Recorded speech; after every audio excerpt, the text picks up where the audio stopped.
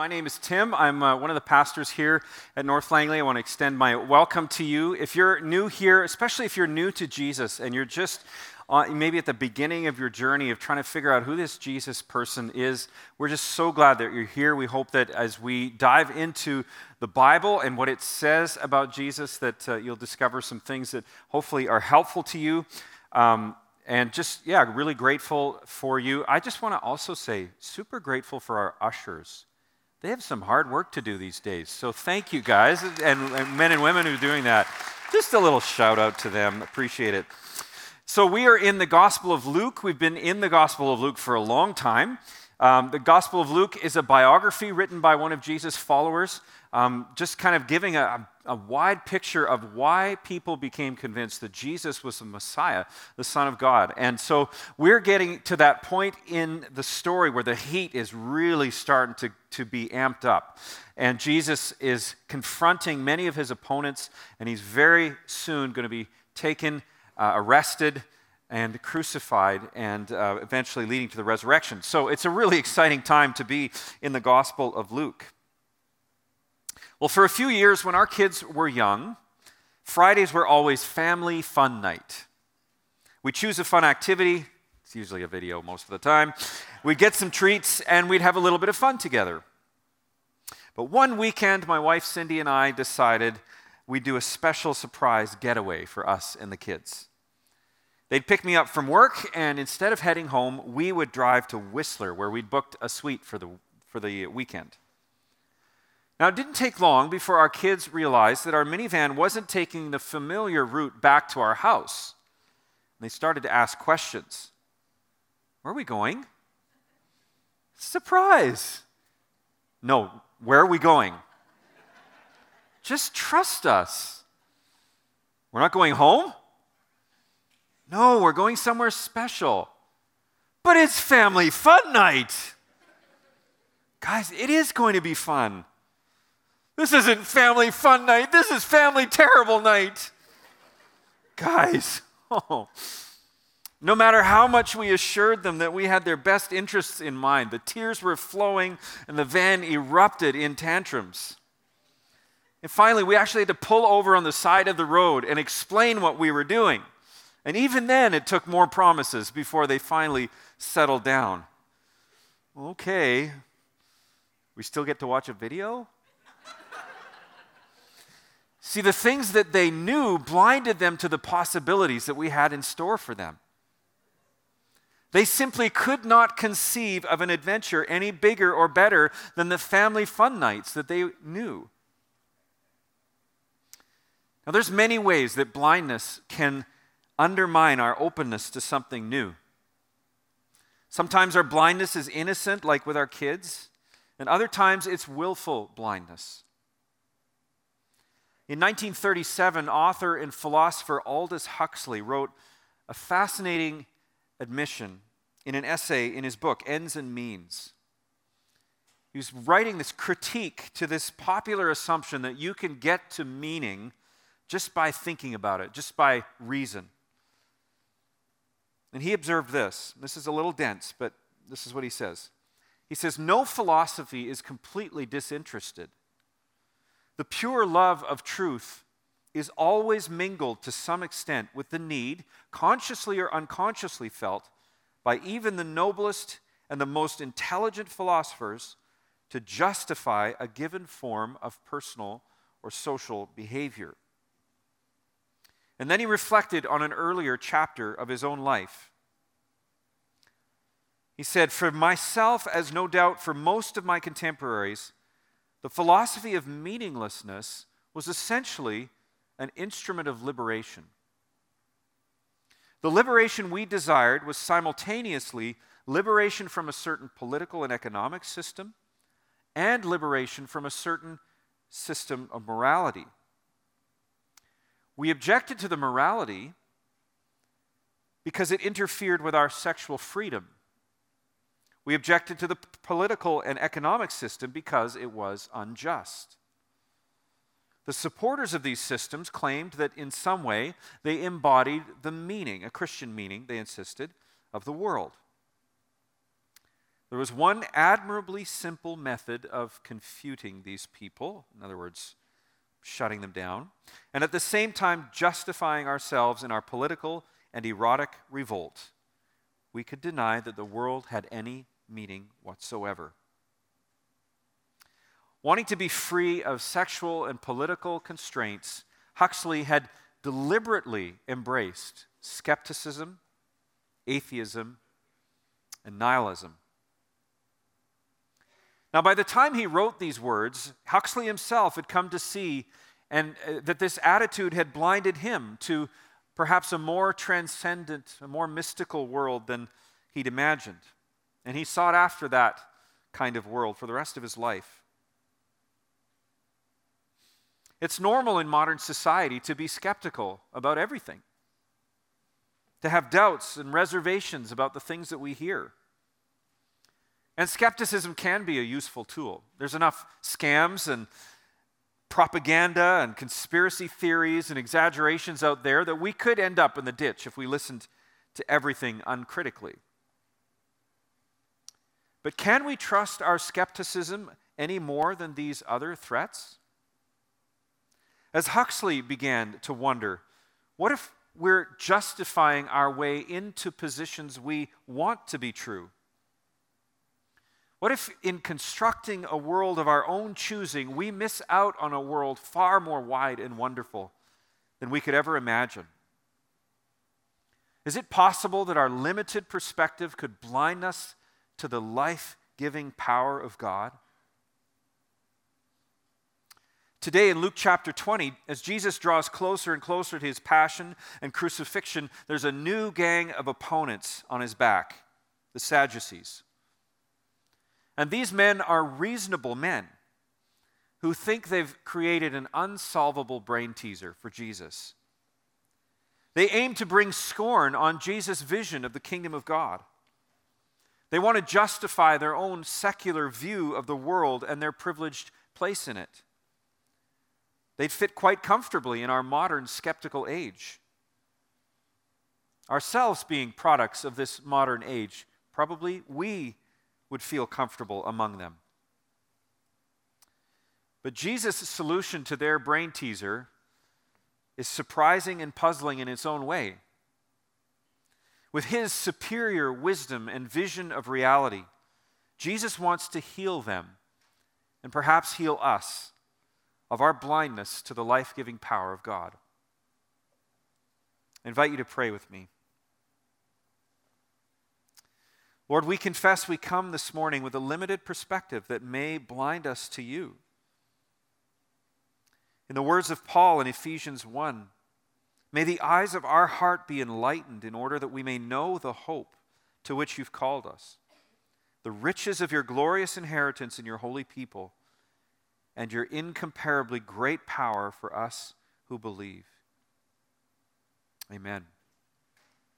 Well, I invite you to turn with me in your Bibles to Luke chapter 20, and we'll be beginning at verse 27. Some of the Sadducees who say there's no resurrection came to Jesus with a question. "Teacher," they said, "Moses wrote for us that if a man's brother dies and leaves a wife but no children, the man must marry the widow and raise up offspring for his brother. Now there were 7 brothers. The first one married a woman and died childless. The second and then the third married her, and in the same way the 7 died, leaving no children. Finally the woman died too. Now, at the resurrection, whose wife will she be, since the 7 were married to her?" Jesus replied, "The people of this age marry and are given in marriage. But those who are considered worthy of taking part in the age to come and in the resurrection from the dead will neither marry nor be given in marriage. And they can no longer die, for they're like the angels. They are God's children, since they are children of the resurrection. But in the account of the burning bush, even Moses showed that the dead rise, for he calls the Lord the God of Abraham and the God of Isaac and the God of Jacob. He is not the God of the dead, but of the living, for to him all are alive." Some of the teachers of the law responded, "Well said, teacher," and no one dared to ask him any more questions. I don't know about you, but that is an odd passage of Scripture. Do you have any questions about this one? I definitely did. Well, first let's put it in context. Jesus is in this cage match with his opponents. One set of opponents will come at him with a trick question, and then when they fail to pin him to the mat, they'll tag out, and another set of opponents goes in for their turn. They try to challenge his authority or trick him into compromising allegiances. And each time, Jesus answers in ways that expose their illegitimate leadership, their duplicity. So now a new team tags into the cage match. Some of the Sadducees, who say there's no resurrection, came to Jesus with a question. So who are these guys, the Sadducees? Scholars tell us they were the most politically conservative and secular of the religious movements of Israel at the time. They were also the most politically influential. They saw their Bible as a source of moral law to a limit, but they were quite skeptical of the prophetic elements of their scriptures. They were highly invested in gaining influence in the secular halls of power. And they were skeptics when it came to the supernatural and the Jewish hope of resurrection. Now, really, the Sadducees were in bed with the Romans and the Herodian leaders. So they had a stake in there not being a kingdom of God, like Jesus described. So, they propose a brain teaser. Teacher, verse 28, Teacher, they said, Moses wrote for us that if a man's brother dies and leaves a wife but no children, the man must marry the widow and raise up an offspring for his brother. This is a law that is in Deuteronomy chapter 25, and the rationale is given there. The first son she bears from the brother-in-law shall carry on the name of the dead brother so that his name will not be blotted out from Israel. In a sense, a man's hope was his children. To die without having children was to be cheated of the afterlife that you were due. This law accounted for that threat to the family's continued existence and to their inheritance. Okay, say the Sadducees. We all agree this is a binding law. Well, riddle me this, Jesus. Verse 29, there were 7 brothers. The first one married a woman and died childless. The second and then the third married her, and in the same way the 7 died, leaving no children. Finally, the woman died too. You wonder what she was feeding all those men. Anyway, now then, at the resurrection, whose wife will she be, since the 7 were married to her? Don't you love theologians? They can come up some great arguments. But here's what they're thinking. Genesis 2 says that a husband and wife are one flesh. In other words, monogamy. This law permits a woman to potentially marry 7 men in turn in the present age. Very tragic story. Now, who is she going to be monogamous with when they're all resurrected in this alleged age to come? Since this is a puzzle that can't be solved, therefore there can't be a resurrection. Jesus is talking nonsense, and we can disregard him. That's what they're trying to do here. Imagine those smug looks on their faces as they think, ha, now we've got him. And the crowd's going, I don't know, do you? What's going on here? But these men have allowed their limited perspective to blind them to the life-giving power of God. And Jesus wants to heal their blinded eyes. So he exposes the flaw in their conception of resurrection and the age to come. In fact, in the Gospel of Matthew and the Gospel of Mark, Jesus is recorded as saying, you don't know the Scriptures or the power of God. So verse 34, Jesus replied, the people of this age marry and are given in marriage, but those who are considered worthy of taking part in the age to come and in the resurrection from the dead will neither marry nor be given in marriage, and they can no longer die, for they're like the angels. They're God's children, since they're children of the resurrection. Now, I know we have questions right away about marriage in the age to come, but we'll get there. First, let's not miss the deeper flaw that Jesus is pointing out here. Jesus is saying that the kind of resurrection that they've imagined and therefore rejected is based on a faulty assumption. It's based on the faulty assumption that God can't work outside the limits that we observe at work in this age. In other words, their limited perspective has blinded them to God's life-giving power. They've settled for family fun night when God has a trip to the stars in store for them. Jesus explains this, right? The people of this age marry and are given in marriage. And in patriarchal societies, marriage is how you secure your hope for the future. In marriage, you make and raise a family and preserve the family's prosperity. It's your most tangible hope in this world. And that's why the law about the brother stepping in was so important. But the age to come is different. Those who are considered worthy of taking part in the age to come and in the resurrection from the dead will neither marry nor be given in marriage. And they can no longer die, for they're like the angels. They are God's children, since they're children of the resurrection. That's an intense little section Jesus says there, right? He's countering their brain teaser by making an important point. They are thinking too small. The age to come is of a completely different quality and nature from the age we live in. It will be so different from the age, it will be so different that the laws of this age will be completely irrelevant and obsolete. It'd be like having a speed limit for a horse and buggy on the Autobahn. It's pointless. And Jesus says they can no longer die, for they're like the angels in heaven. They're God's children, since they're children of the resurrection. Now, Jesus is not saying that people become angels when they die, kind of like the little cartoon where up comes the angel, right? Rather, a resurrected humanity will share key qualities with the angels. They'll be immortal. Their bodies won't decay or get sick.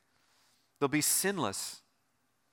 Aging and dying, passing on your family traits, your family's honor, your family's wealth to your children will be obsolete. It won't matter. The Sadducees' impressive resume of self-serving politics, their contact list of worldly connections will be completely irrelevant in the life of the age to come. You see, children of the resurrection are people of a different kind. They carry the traits of God's eternal life. They walk in immortality and in God's unlimited power. They bear this imperishable fruit of love, joy, peace, patience, kindness, goodness, faithfulness, gentleness, and self-control. Jesus is saying, you have no idea what is to come. And if he were playing chess, maybe he would say, check. But he has one more move. He looked forward to the age to come, but now he's going to anchor it back in the scriptures that they accept and say, what about your own past? It tells you something too. Verse 37, he says, in the account of the burning bush, even Moses showed that the dead rise, for he calls the Lord the God of Abraham and the God of Isaac and the God of Jacob. He is not the God of the dead, but of the living, for to him all are alive. This is the story of Moses' encounter with Yahweh at the burning bush, which is in Exodus 3. There, Yahweh introduces himself in this way as the God of Abraham and the God of Isaac and the God of Jacob. Jesus' argument feels pretty abstract, but in Jewish theology, it's a valid way to construct an argument. It goes something like this. Premise number one, God cannot be God to the dead. He can only relate to living persons. Premise number two, God spoke of himself as presently being in relationship with these covenant patriarchs, even though everybody knew that by the time of Moses, they had been long dead, or they'd passed at least from this life. Conclusion, Therefore, these men must be living persons, waiting somewhere for the fulfillment of God's covenant promises to them. So Jesus reiterates the nature of God. The Lord is not the God of the dead, which would be an absurdity. He is the God of the living, for to him all are alive. And this is Jesus' checkmate. We know it's a checkmate because all his opponents concede the match. If he goes to the cross, it's not because they have proven him wrong. It will be just hatred and pure, raw power that sends him there. Because their limited perspective has blinded them to the life-giving power of God.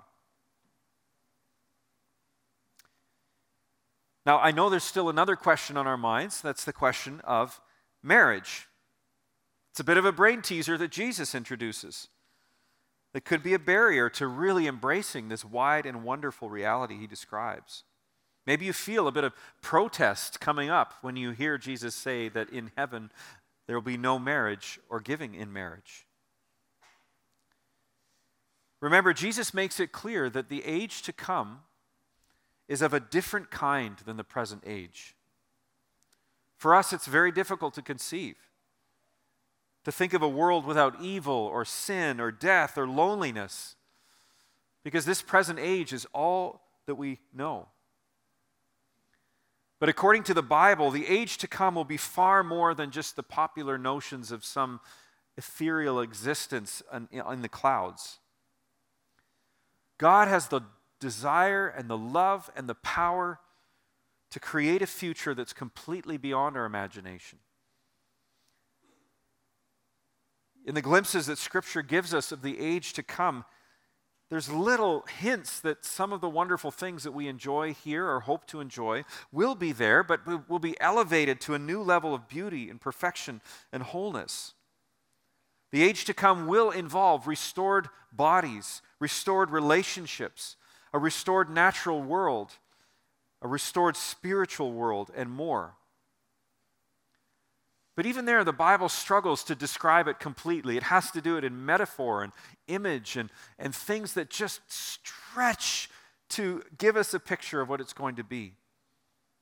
We can only begin to imagine of a world where absolutely nothing is frustrated by bad influences, where our deepest wounds are completely healed, where everything is done in love and integrity and justice, where everyone is free to be open and trusting because there's nothing to fear, and where the new bodies and minds that we're given are always healthy and strong.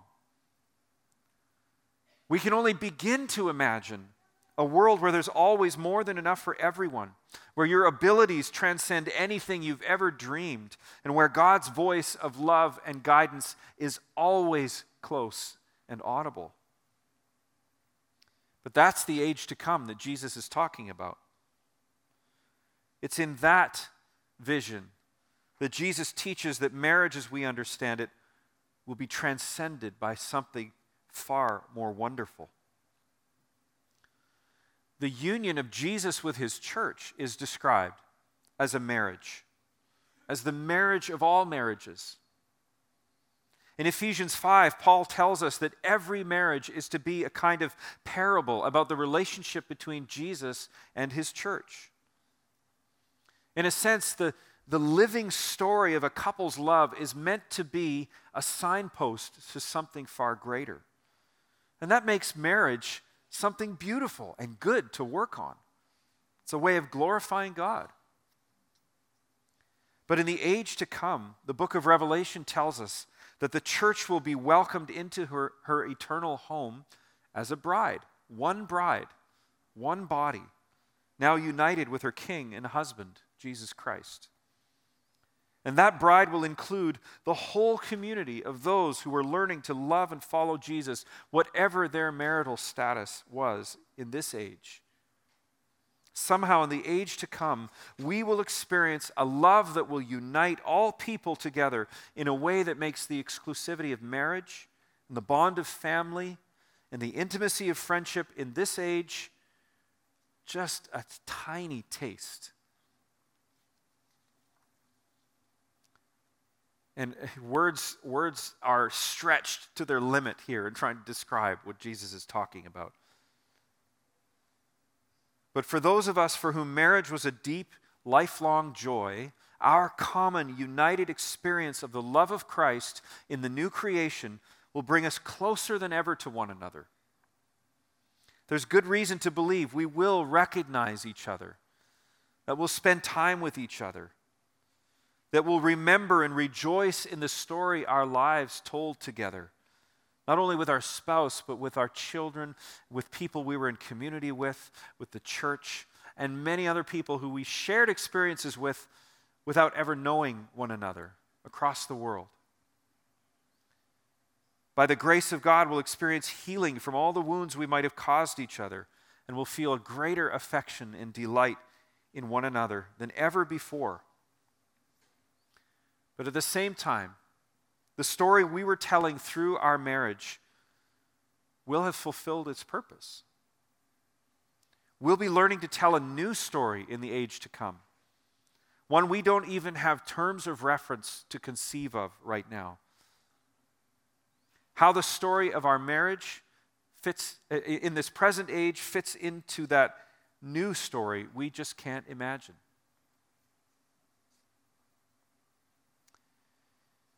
Well, now we need to return to a phrase Jesus speaks that I haven't addressed yet in verse 35 that might have also caught your attention. If this is what God has in store for human history, then what does Jesus mean when he says, those who are considered worthy of taking part in the age to come and in the resurrection from the dead? How can you be made or considered worthy? The Sadducees lived in a closed universe. They couldn't imagine finding security and significance in any other place than the power and wealth and institutions of this age. And I think it's worth sympathizing with them a little bit. You can imagine a Jew looking back on hundreds of years of history and thinking, God hasn't done anything for us yet. We're still enslaved. We're still oppressed. We're not healed.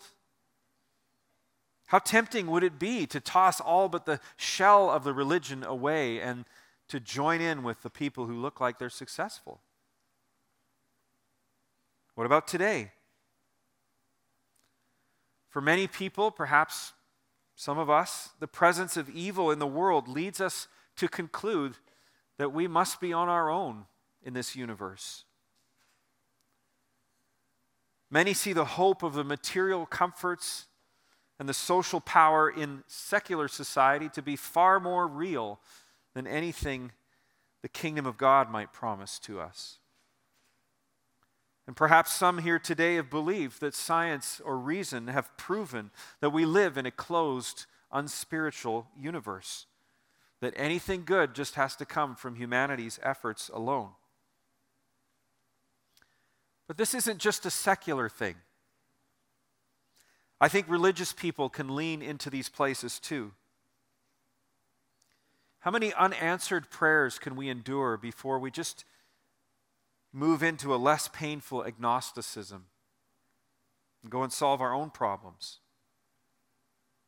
When patient love doesn't get us the results we want with the people that we are with, it can be so tempting to just move into manipulative methods, whether it's in relationships or in politics.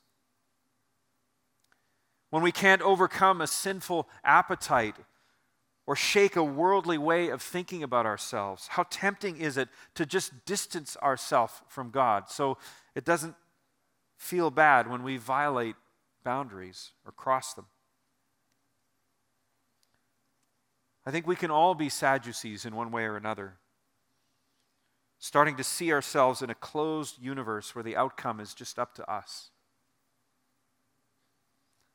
But what if they and what if we are wrong? What if there is a God overseeing this whole project of history? And what if the worth of what we've done in this age will be weighed eventually in God's balance of justice? Jesus declares that there is an age to come when we'll be called to account. Throughout the Bible, we hear how the Lord of all, in his love and justice, will bring the whole project of history to its conclusion. And impartially and justly, he will judge the living and the dead for our actions, for the secret thoughts of our hearts, for all of our motives. And his intent is to remove all the influence and scars of evil from the world, bring heaven and earth together again, and make all things new. So how will we be judged worthy of that age and all that it holds? I'd like to recall one thing that Jesus says in Matthew chapter 5, verse 3. Blessed are the poor in spirit, for theirs is the kingdom of heaven. According to the New Testament, we're not considered worthy by how good we are, how together we have it, how successful we've been. That would make none of us worthy. The Bible says that we're made worthy when we acknowledge the living God at work in the saving life, death, and resurrection of Jesus Christ. We're made worthy by recognizing we have nothing of worth that can qualify us, and by trusting in Jesus to be our Savior and our Lord. John 3:16 says, "Whoever believes in Jesus shall not perish but have eternal life." Romans 10:9 says, "If you declare with your mouth Jesus is Lord and believe in your heart that God raised him from the dead, you will be saved." And speaking of Jesus Christ, Peter preached, "There's no other name under heaven given to mankind by which we must be saved." It's the poor in spirit who recognize their need for a Savior and recognize Jesus as that Savior who are considered worthy of the age to come. Is it possible that our limited perspective could blind us to that coming day and to God's life-giving power to make things new? There is an age to come, and it is possible to be made worthy of it by believing in and following Jesus, who is Lord and King of that age. Turning from our own way, becoming apprentices of Jesus. And yes, that's a challenge, but it's also a comfort. I think many of us carry that weight that maybe we're not worthy. Maybe the words of people who've told us, for one reason or another, that we couldn't be worthy, that people like us, people from that background, or people with that history, or people with that culture, could not be worthy of the age to come. The Bible would say, no, those are lies. Blessed are the poor in spirit, for theirs is the kingdom of heaven. But we're all at risk of joining in the Sadducees' blindness. We have a limited human viewpoint. We've only seen the world working in certain limited ways. We can be skeptical of those things that don't fit our philosophy, our theology, the scientific boxes that we've built. Still, we might say, I'm just trying to be reasonable here. I don't want to get duped. And it isn't a bad idea to at least analyze incredible claims before you accept them. That's totally fair. But is it possible that, like the Sadducees, like the young Aldous Huxley, we reserve the right to be blind because we have a lot invested in the present age, the way we've constructed it for ourselves? Is it possible that, like the Sadducees, we really don't want to make a new allegiance or accept this new king? Is it possible that we could allow our limited perspective to blind us to God's life-giving power? When I look at my life, I can see this, that my difficulty to make prayer a priority is rooted in my limited belief in its power to change circumstances. I create these brain teasers in my mind about the dead and dying things that I don't think God can change, and then I give up praying for them. I can also see there's many risks of faith that I hang back from. Sharing my faith, or acting generously, or stepping into reconciliation. Because again, I've created brain teasers about them that I don't think God can solve. And so I resist his leadership. I shrug off the Spirit's prompting. I take his directions as advice instead of orders from my King. And in those situations, my God is too small. My vision of God is too small. I've allowed my limited perspective to blind me to the life-giving power of God. But Jesus knows that this safe and rational world that I've constructed is blinding me to the wide and wonderful reality he wants me to discover. He wants to heal me from this blindness. What about you? What are the brain teasers that you've constructed out of your limited perspective that keep you from believing in God's life-giving power? Is there a puzzle in your life that you feel the God of the universe is too small to solve? Is there an obstacle bigger than death that cannot be overcome by the one who raised Jesus from the dead? The picture Jesus paints for us in this passage is of a God who is not only faithful to the ancient patriarchs, who will not only be capable of raising Jesus from the dead, but intends to renovate and restore his entire creation and all who live in it to complete wholeness. In the words of the Apostle Paul in 1 Corinthians 2, what no eye has seen, what no ear has heard, and what no human mind has conceived, the things God has prepared for those who love him, these are the things God has revealed to us by his Spirit. You see, we do know the God who revealed himself in Jesus, and we have good reasons to believe that whatever he's planned, as mysterious as it might be to us right now, it will be exceedingly good. Just as God was faithful to Abraham and Isaac and Jacob in ways they never could have imagined, just as he was faithful to raise Jesus from the dead, so we can trust him and submit to his promise to bring all his good plans to fruition in this age and in the age to come. So in 1 Corinthians 15, Paul writes these comforting words. Listen, I tell you a mystery. We will not all sleep, but we will all be changed. By sleep, by the way he means die. We'll not all sleep, but we will all be changed in a flash, in the twinkling of an eye at the last trumpet. For the trumpet will sound, the dead will be raised imperishable, and we will be changed. For the perishable must clothe itself with the imperishable, and the mortal with immortality. I want to invite you to stand with me as we prepare for worship.